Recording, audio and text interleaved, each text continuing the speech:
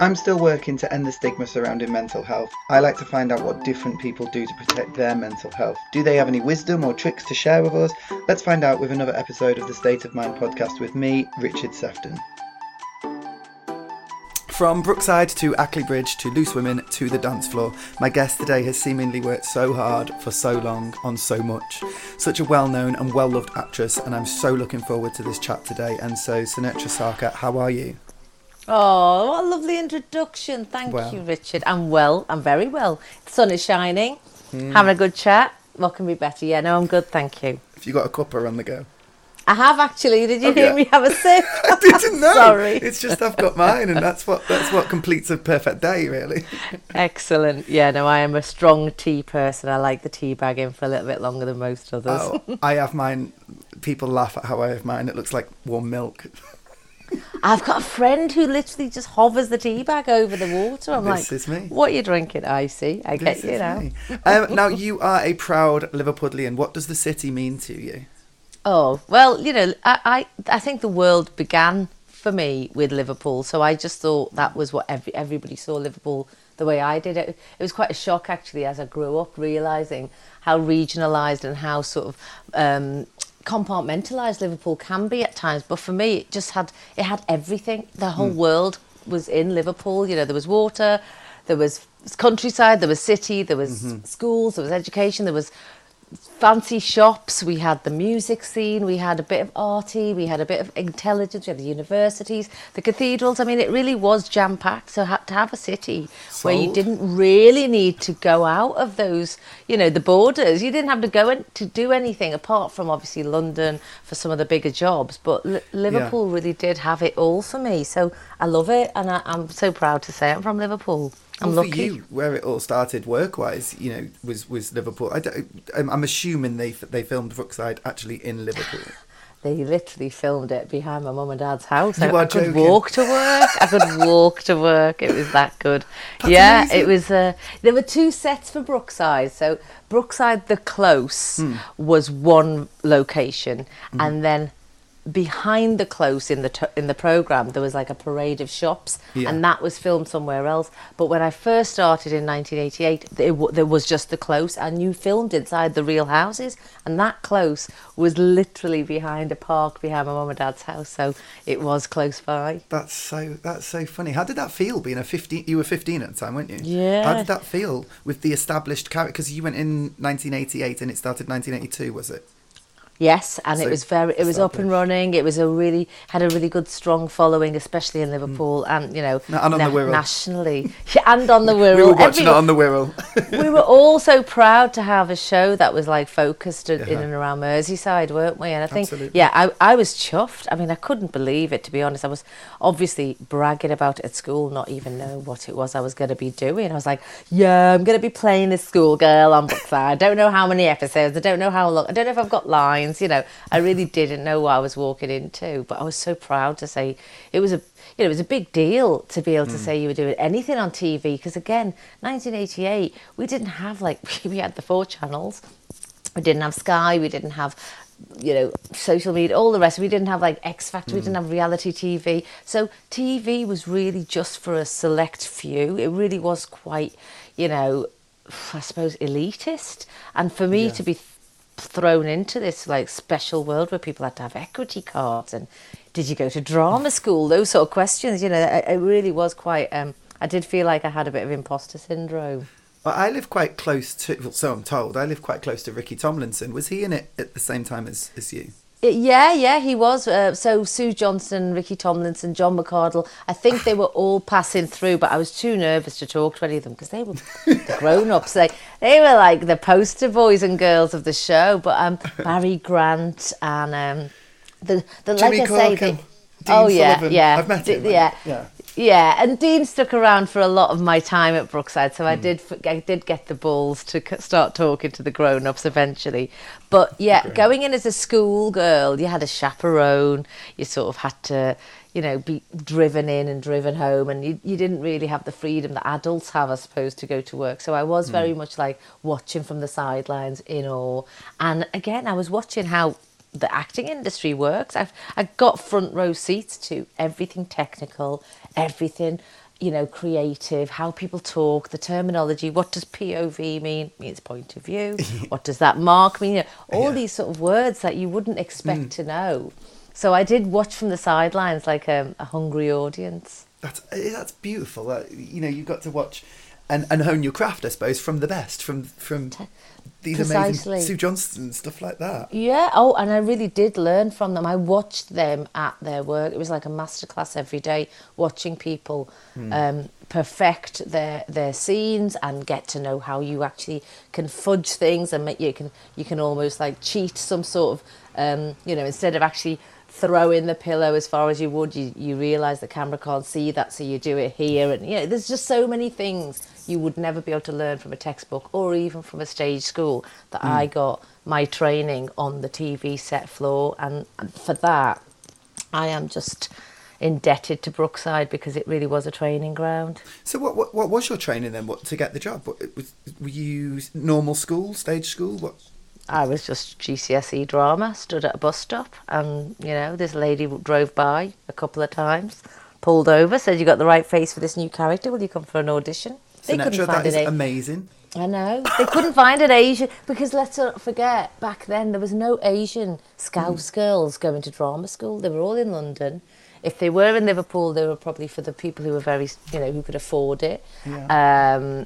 It wasn't, and you wouldn't find an Asian young Indian Scouse, authentic Scouse accented actress that way. So they had to take to the streets, and I suppose they found a bunch of us from all different places, and didn't know what hit me. I really didn't. So I did get thrown into the industry quite literally by accident. I don't think I would have become an actor had I not had that opportunity. No wonder that was my lucky break. That's amazing. Yeah, of course. So lucky.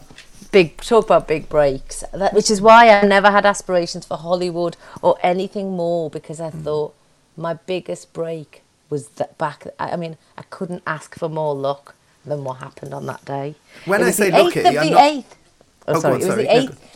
It was the 8th of the 8th, 88, which is a very auspicious day in the Chinese calendar. Apparently good things happen on those special numbered days. So, yeah, that's why I remember it so well. It certainly did. I wasn't doing down your craft when I said you were very lucky, because you're an amazing actress. What I mean was just those circumstances. I'm sure you agree, actually, from what you said. I just didn't want you to think, oh, you're so lucky.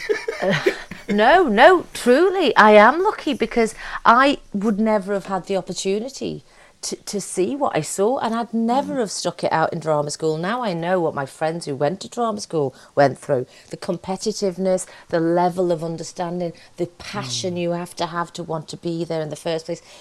All those things. I think I'd have run out and got a bit scared at the thought of what really, if you're going to put all your eggs in one basket and try and be an actor, what you sacrifice to do that. Whereas I didn't have that opportunity. I just got asked, would you do this? I got in there, saw what was going on, carried on with school, didn't think this was going to be my career, and then as it turns out, I had a feeling for it. I got it, I liked it, I enjoyed it, and so then it was my choice to carry on if I wanted to, so to speak, rather than working for 10 years. Blooming hell, you did. Wow, you've never stopped. Oh my God.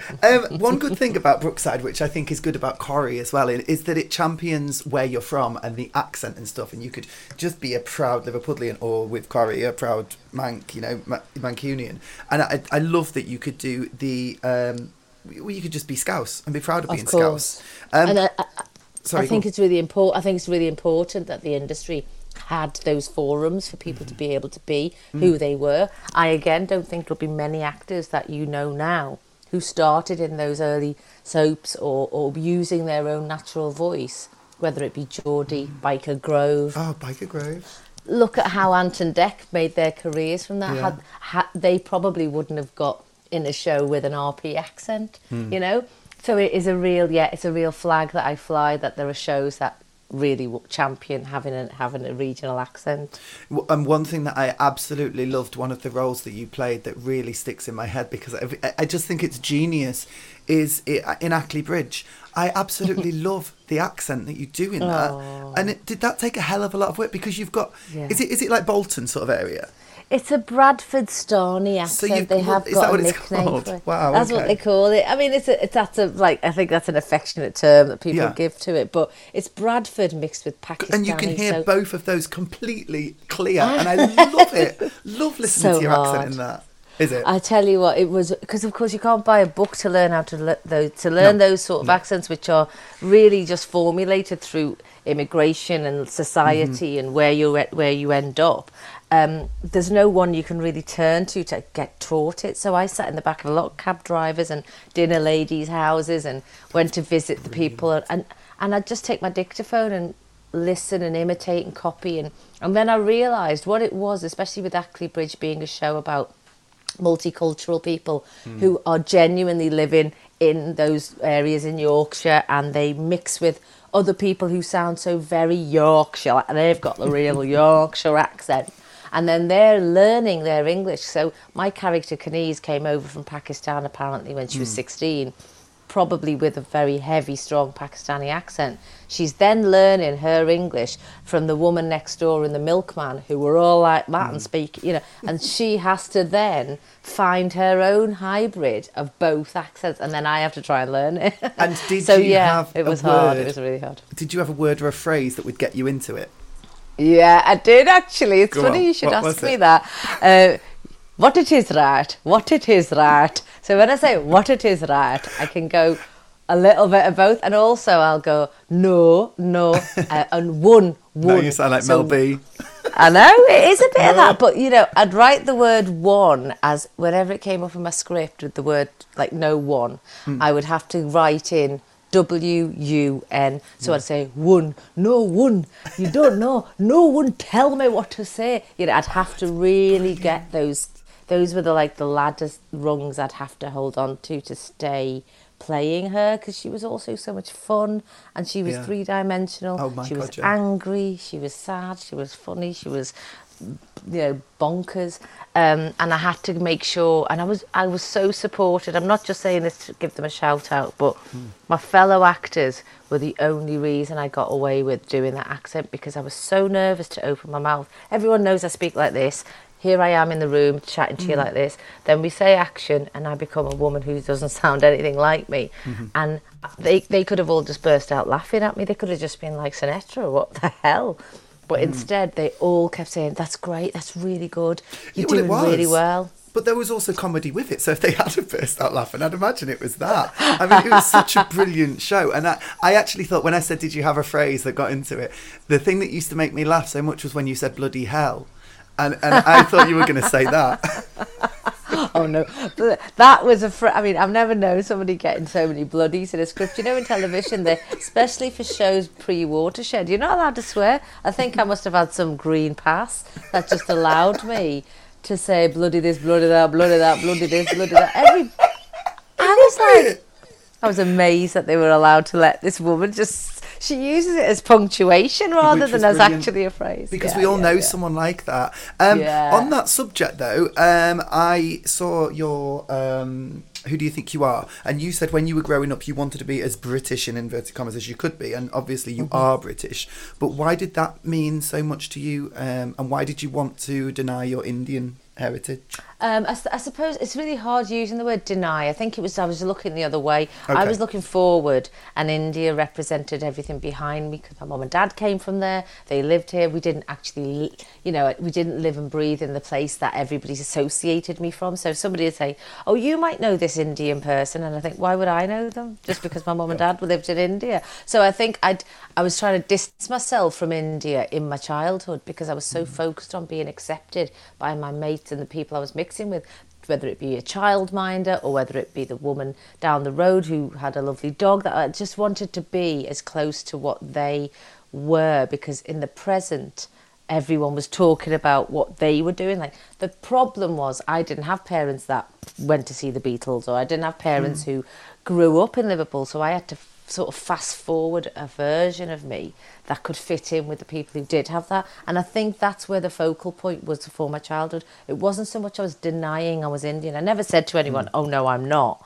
I just didn't go on about it, I was just not curious, because my mum did the Indian things she did. She cooked the Indian food, she wore Indian clothes, we dressed up for the Indian festivals and occasions. We had all our extended family who we would, you know, socialise with, and I spoke Bengali. It wasn't that I refused to be Indian.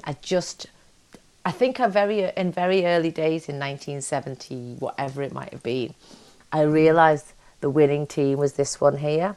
Nobody was winning in the Indian camp. Nobody was going, oh, let's have more Asians on telly. Oh, let's have more Asian newsreaders. No, there was really quite an obvious stand, which was, this is where all the good stuff is. And I know that's quite a very obvious, I'm making it look very black and white, but it was.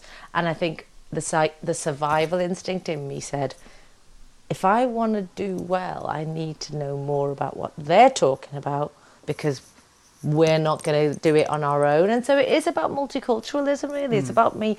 I mean, my friends were brilliant. They all embraced, like, can I wear a sari? No. Can I do this? No, I'm not asking my mum. You know, they were so fascinated by it. And I was just like, tell me more about the, you know, what's that thing you got for Christmas? Oh, what? What was it? The drinks that made it fizzy? The soda stream. Stuff like that. I was just so much more like, God, you get Coca-Cola in your house. That's amazing. You know, so yeah, I think realistically that Who Do You Think You Are was the biggest gift of a job I could have had, because it caught me up on all the things I wasn't paying any attention to growing up. My mum knew that she had a really influential grandfather, but I didn't ask about it. I had to go on Who Do You Think You Are? I know. Wow. It blew me away. I've actually messaged all my family to say, you need to watch this episode. It's absolutely mind-blowing. A few of them messaged back saying, yeah, you're a bit behind there. We've watched this years ago. But hey ho. Well done. I'm really pleased you enjoyed it. Oh my God. It was, aristocracy in what is now Bangladesh. You had... I know. Yeah, we were like the Downton Abbey of some part of Bangladesh that I wouldn't have been able to find on a map had you told me the name. You know, I have to say I cried a lot watching that episode. Oh. Well, I think what's really lovely to hear in you, Richard, is that you went on the journey, for pardon the pun, with me, because you could see how okay I was with everything to begin with. There I am on the River Mersey going, I'm really proud to be from Liverpool. And there I am at the end sitting on a different river going, yes, wow, what's just happened? But it was ridiculous though, because when the guys, all the little young lads jumped into the river at the end when you're on the boat, that made me cry as well. I'm such an emotional wreck. No, it's giving me goosebumps knowing that it reached you. It really is important that it's not just a big indulgent documentary for me to go, oh, guess what, family, we've done this. It's more to do with knowing, did it reach somebody on the sofa who doesn't know anything about it? Great. Absolutely.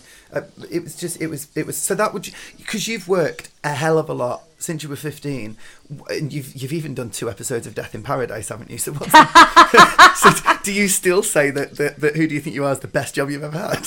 I think it's the biggest gift of a job I've ever had. Okay. For someone to gift you the permission to go into your life and find stuff out, because let's not forget, there are hundreds of people that they interview who don't have anything worth talking about. I spoke to one of them. He said, no, my life wasn't interesting enough. They dropped it. Well, Michael Parkinson talks about it. Richard Madeley, they all say, when they say, I told them I'm just a miner's son, and they went, yeah, you're just a miner's son. Not Sinead Sarkar though. No, and I was like... The king of that area. This is all your land. What? Yeah, exactly. What?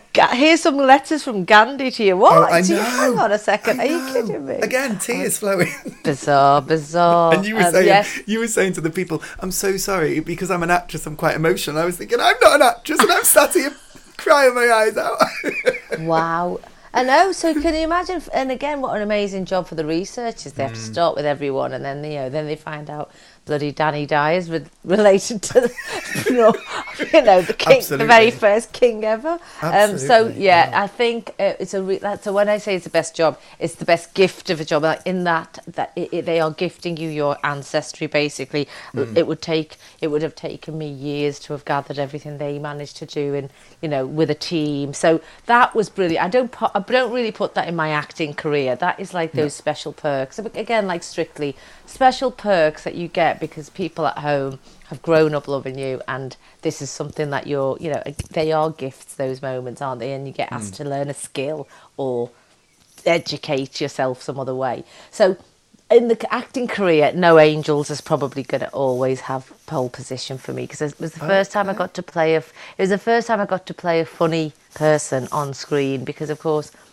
again, up until then, we had programmes on that had loads of funny people on, and for them to choose an Asian girl to be like the Phoebe Buffet of a crowd was never ever seen before. We hadn't seen funny Buffet. Asian girl. Yeah, you think of how funny Phoebe was when we first watched Friends, and you saw that kooky, fun, quirky character like Phoebe. Everyone talks about Rachel and Monica, but let's not forget, without Phoebe it doesn't work. Well, this is the interesting thing. Without Phoebe, it doesn't actually work as a good, feel-good show. And we were making this show called No Angels was being made. Every girl in Britain was being auditioned for one of the 4 girls. I wasn't allowed to be seen because I was already playing a nurse on Brookside, which was a Channel 4 show. So Channel 4 had said, we're not really interested in looking at somebody who's already being a nurse on Channel 4. So it was a no-go zone, and I was hearing about all my mates going up for this show. Everyone was up for this, 4 nurses. It's going to be like Sex in the City. It's going to be like this. It's going to be like that. And I only went up for a guest part. My agent got me an audition for, a patient that might be in one of the episodes. And I went in, did the audition, and then they all sort of looked at each other and went, would you just hang on for a minute? And a few minutes later they said, would you come back in and read for this part? And so I had 10 minutes and I quickly read this scene, and maybe it is because it was again just sprung on me, a bit like being stopped at the bus stop. Just sprung on me. They were like, would you just read for one of the main girls? And I was like, oh, okay. So I read, was in there for like 15 minutes. Before you knew it, I got a phone call saying, oh, you've been offered it. And I was like, what, the funny, quirky, crazy one out of the 4. I couldn't believe it. So for me, that was a massive leap from soap opera actress, just somebody who was once on Brookside doing a few small parts in the back of other programmes, whether it be Cracker or Bread or Lovejoy, and then I'd got like a lead in a comedy that I actually found really funny myself, and I made best friends with the other 3 girls, and we're still as strong as ever. In fact, really? I'm meeting them all this week. Oh, that's amazing. We are real sisters. Yeah, there was a real... You can't make shows that work. You'll notice this when you watch TV programmes. A lot of the best shows you've enjoyed are because the cast have found that chemistry themselves. Yeah, it always upsets me about Samantha on Sex and the City. I think, no, they have to get on. They have to. Me too. And I'm sure they did get on at one point. Yeah, there's no way that show could have worked if the 4 of them didn't have some amazing bond at some point. Where it went or what happened after they finished filming might be the sad downfall of Samantha, but really that the chemistry of people on screen, again with I use Friends as an obvious example, but Friends. They really do get it. Cold Feet, all those sort of programmes with groups of people. Yeah, so anyway, so that's so I have to give... You've done it. There is another one. Friends, watching the reunion, I was like, they just got it perfect. The characters, the amount of characters, the characters that they got, the cast for those characters, absolutely genius, because it all came together and made the biggest show ever in the world. Brilliant. Absolutely brilliant. When you're playing your more serious role, or even the comedy and stuff, what do you do to help protect your mental health? I'm assuming you have to go to some quite deep places and stuff sometimes. Only in the last 5 years, I think, is this even a conversation people consider. But I realised a long time ago, I was doing a scene in, I did a show in London called London Bridge, which was like a regional soap. And I played a character who had to find her, and I think it was her sister-in-law on the floor, and she'd tried to commit suicide. Sorry. She had to find her sister-in-law on the floor who tried to commit suicide. And we'd spent this whole day with me just trying to rescue her and get upset and thank God, this character survives. And I was driving home that day and I had to pull over and I couldn't stop crying, and I was thinking, what am I crying for? I can't understand. And I realised it was letting out all the feelings I'd had as this person in the day's filming. And I remember for the first time then thinking, you do take your work home with you. Got to make sure you looked at this. I should have, in retrospect, looked at it a bit more, thought about it more, prepared myself for what I'm going into, because instead what I was left with was all the feelings I'd been pretending to feel. Again, in Casualty, weirdly, playing a doctor who's delivering bad news, who's got to lose patients, save patients, high energy, high adrenaline. I'm pretending life and death, right, in my job. How do I go home and not just have like adrenaline running through my veins before I go to sleep? I had to start finding ways, and for me, music was great. Wow, that's really weird. I just looked at my page in front of me with the questions, and the next word was music. Just as you said it. Yeah. Music was hugely important because it really switched me out and took me to. It was a bit meditative, I suppose, before meditation was as current and mindful as it is now. I wasn't really the exercise person, so I couldn't do the running. A lot of my friends run, jog, yoga. For me, massage was another place of meditation. I would be able to. A lot of people I've found out don't like other people's hands on them, giving them massage, so they're missing out on a lot. But for me, music and massage really helped me zone back and keep me from falling into the part too much. And I've found a lot of great, interestingly, because everyone's so much more open to talk about mental health. Yeah, I've found so many better solutions in my life. Even when you think you don't need help, it's helpful to know you've got something you can use. Oh, yeah, definitely. Honestly, I can't tell you, Richard, and look at us all post-lockdown. We're all trying to get back into our world, but we know there's something there's like an elephant in the room. No one's really talking about, remember those years when we just all went lockdown and nothing, and we're trying to get back to normal without harping on about it, but there'll be a lot of mental health issues hanging over from then. And I discovered this really amazing website. It's an app called Leafyard, and what it does is it teaches you how to stretch your neuroplasticity. Do you know what that neuroplasticity is? Sounds interesting.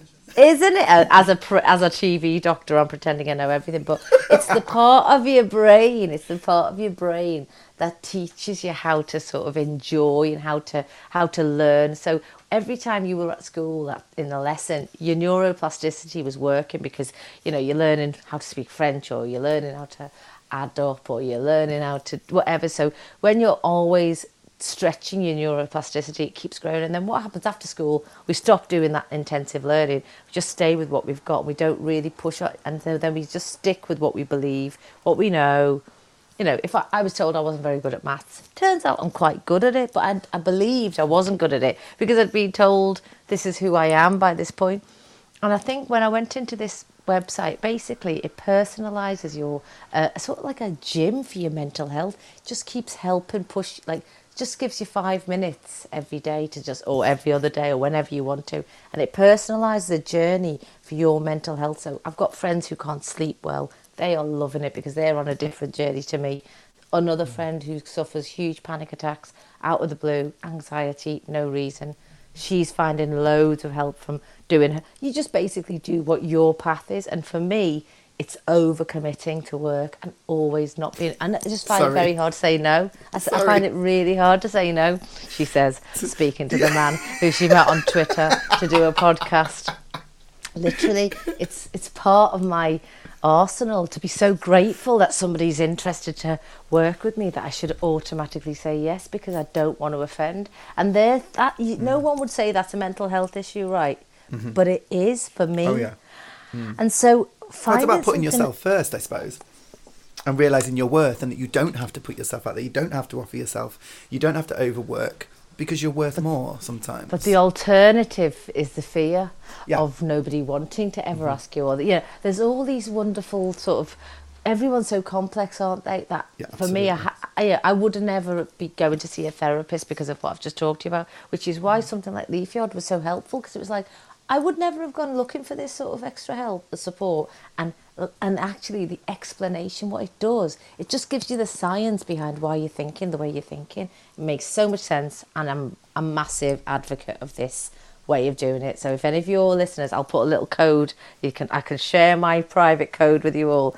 Go ahead, give it a go and give it a go, because it's just a better way. It's basically done like what Couch to 5K did to all those people who said I'll never run. Yeah. It's kind of like that. It just nudges you to go, yeah, I can do it under 5 minutes on keeping my sanity. I talk to people all the time about giving themselves 5 minutes for something like mindfulness or something like that, because it only has to be 5 minutes, and we deserve it. I've had the Couch to 5K app on my phone since I think November 2020. I've not used it once, but Leaf Yard is now on my phone. Oh, good. I'm not joking. I'm so pleasantly surprised by the fact that there's something that works and especially because mental health lists are just growing. How many people genuinely need doctors and therapists' time? That means we have to wait until we're in that state to get help. Yeah. Mm-hmm. And I'm not good enough to put down every day, here's a timer, do 1 hour's meditation. I wish I was. I just know myself too well. So anyway, that's my that's how I've been working through my mental health with work. So that helps you get through the day-to-day. Just going back to music, what is your music tastes? What sort of stuff do you like? Oh, I'm a real pop. I'm a pop and soul queen. Beverly Knight.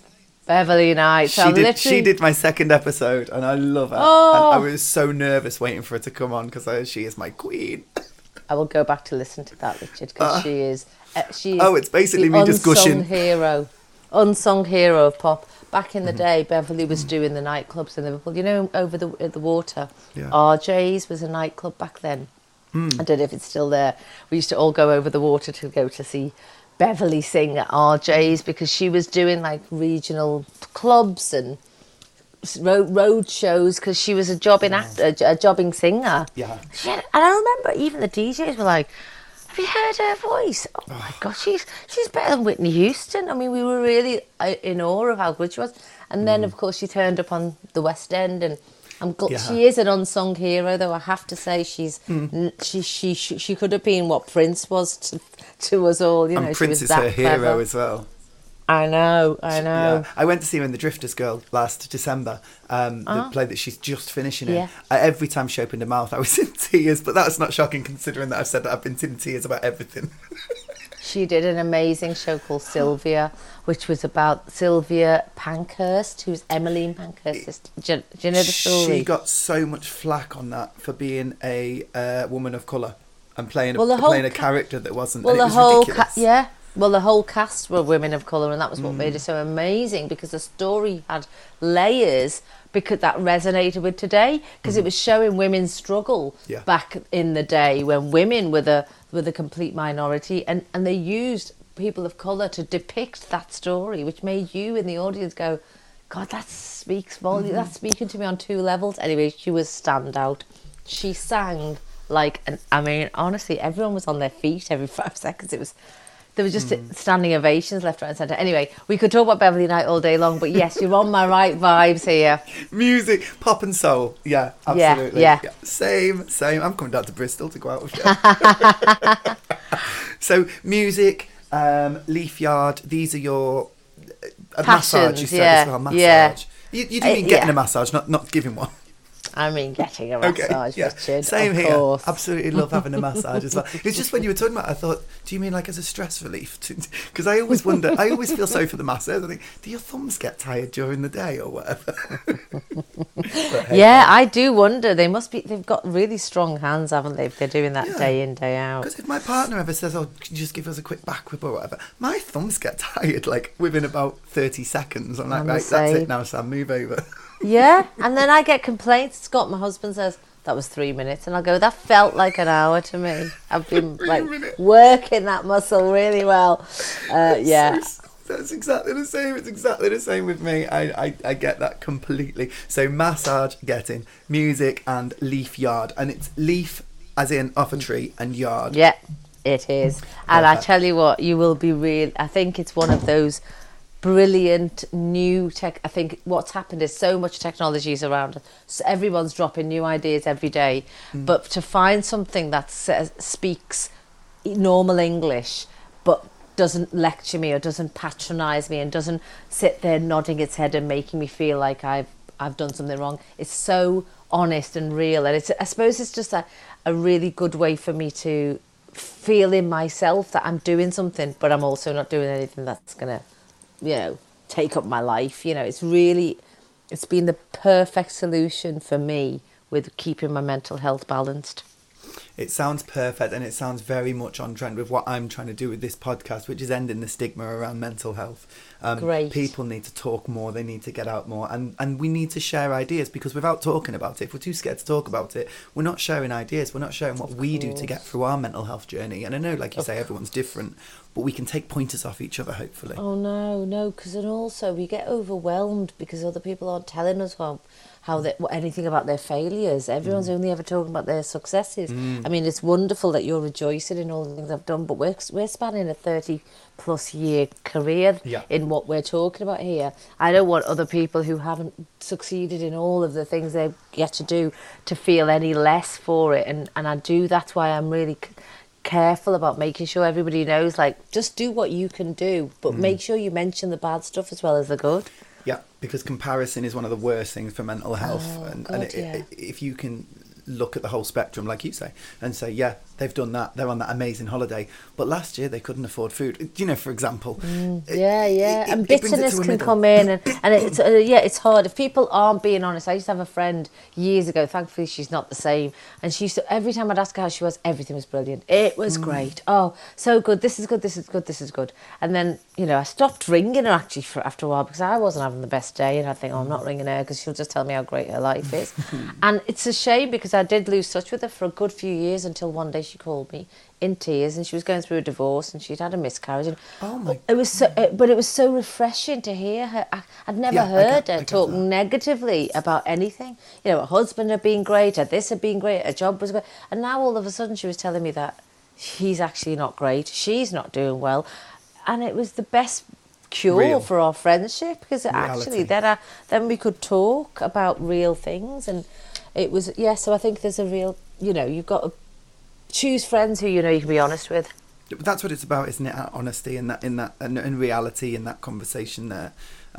Someone that, I mean, I like it when people feel that they can be completely honest with me. I feel like I've done a good job then. If somebody's... Like, the last few days, my mental health has not been brilliant. I lost my mum in February, and I've got some friends that live just around the corner, and they have been amazing. With my partner, we went to the cinema yesterday, and I just said to my partner, I've not had anxiety before I had COVID. When I had COVID, I got anxiety, and I'd never had it before. And then we were in the cinema yesterday, and I could feel myself getting a panic attack. So I said, look, Sam, I'm so sorry, but I'm going to have to leave. And I had to leave. But later on, they were all so supportive, and they knew exactly what to do to just help get me back to good. So it's all about honesty, and about not hiding it, I suppose, and not feeling that you have to hide it, not being ashamed, not running away from it.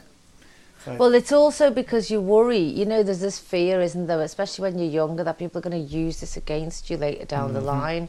And it's that, I don't want anyone to have any bad black marks against my name. And I think when you start understanding that, you actually get better relationships from those people when you start opening up, because then they know, in a way, they've got it owing to be able to tell you their bad stuff, because it keeps the balance of the friendship. If only one side of the friendship is needy, or give, then you just go out of kilter. And you being so honest yesterday means that the friends who supported you know that they can do that back in return when it's their turn, and you'll be there when it's their turn. Absolutely. I've got some really good friends at the moment, and I'm really feeling blessed. I only met them in February, just after my mum died, but we've become so close, and we're so similar. We've been on holiday together as well, and they're also friends, which they were also friends with one of my childhood friends that I hadn't seen for 20 plus years, and then because of them, he's come back in my life as well. So it's brilliant. I've got some really good friends at the minute. I'm in a really good place. It's all about me now. I'm really glad to hear hear that. No, I'm really glad to hear that. And do you know what? I'm not just saying it. Maybe there was a reason I had to mention leaf yard to you, because everything you've just said then, I'm thinking, I can't say it again, but I am. You will honestly benefit in leaps and bounds just having it in your pocket, having the option to be able to understand what to do next time that happens, because you can't help yourself. Anyway, we digress. How wonderful that, you know, we're all talking like this more. No, it's brilliant. And the one thing that I don't want is for you to get any anxiety from your agent. So I will best thank you for your time, because you've given me 40 minutes. Oh, thank you, I'm so Richard. chuffed. I'm genuinely chuffed. I'm so grateful for you. It's a good, I feel good for doing it. So there you go. That's all that you need. If you give up some of your time for free, you want to feel like it was really good time spent, and it was. So thank you very much. Oh, good. And yeah, it's good to talk, isn't it? So it's a form of therapy anyway, just getting it all out there. There you go. Let's hope we've helped somebody find a little bit of a breather in their day by listening to this. Absolutely. There you go. I hope so. Leaf yard. Yeah, and I will leave you a code. I will, because I do want the more people who know about this, the better. Well, whether you want to do it or not, you'll know someone. I'm going to stop the recording then and then get your code. But thank you again so much, and it's been a joy. I've been really looking forward to speaking to you, because I've loved your career so far. Oh, honestly, you're a pleasure to talk to, and thanks for saying such lovely things. You doing any more Gogglebox with Georgia Taylor? Do you know what this is? We overcommitted ourselves. Again. We did 3 years, and what happened is we had to keep giving up all our weekends, because we were both filming Corrie and Ackley Bridge in the week, so we could only give Gogglebox our Saturdays or Sundays, and then our families turned around and went, are we going to have another summer without seeing you? So we had to say, sorry TV, we can't sit in front of the telly all weekend when our families need to see us a bit. So no, we're not doing it this year, because we needed to keep our weekends for friends and family. And as well as you, Georgia's been very, not the smallest storyline lately. Exactly. She's been a busy bee, so it's probably better that we didn't. Not sure what happened to the last part of our conversation, but it was just me thanking Sinetra for her time and being a wonderful guest. I hope you enjoyed this episode, because I know I did. Thank you for listening.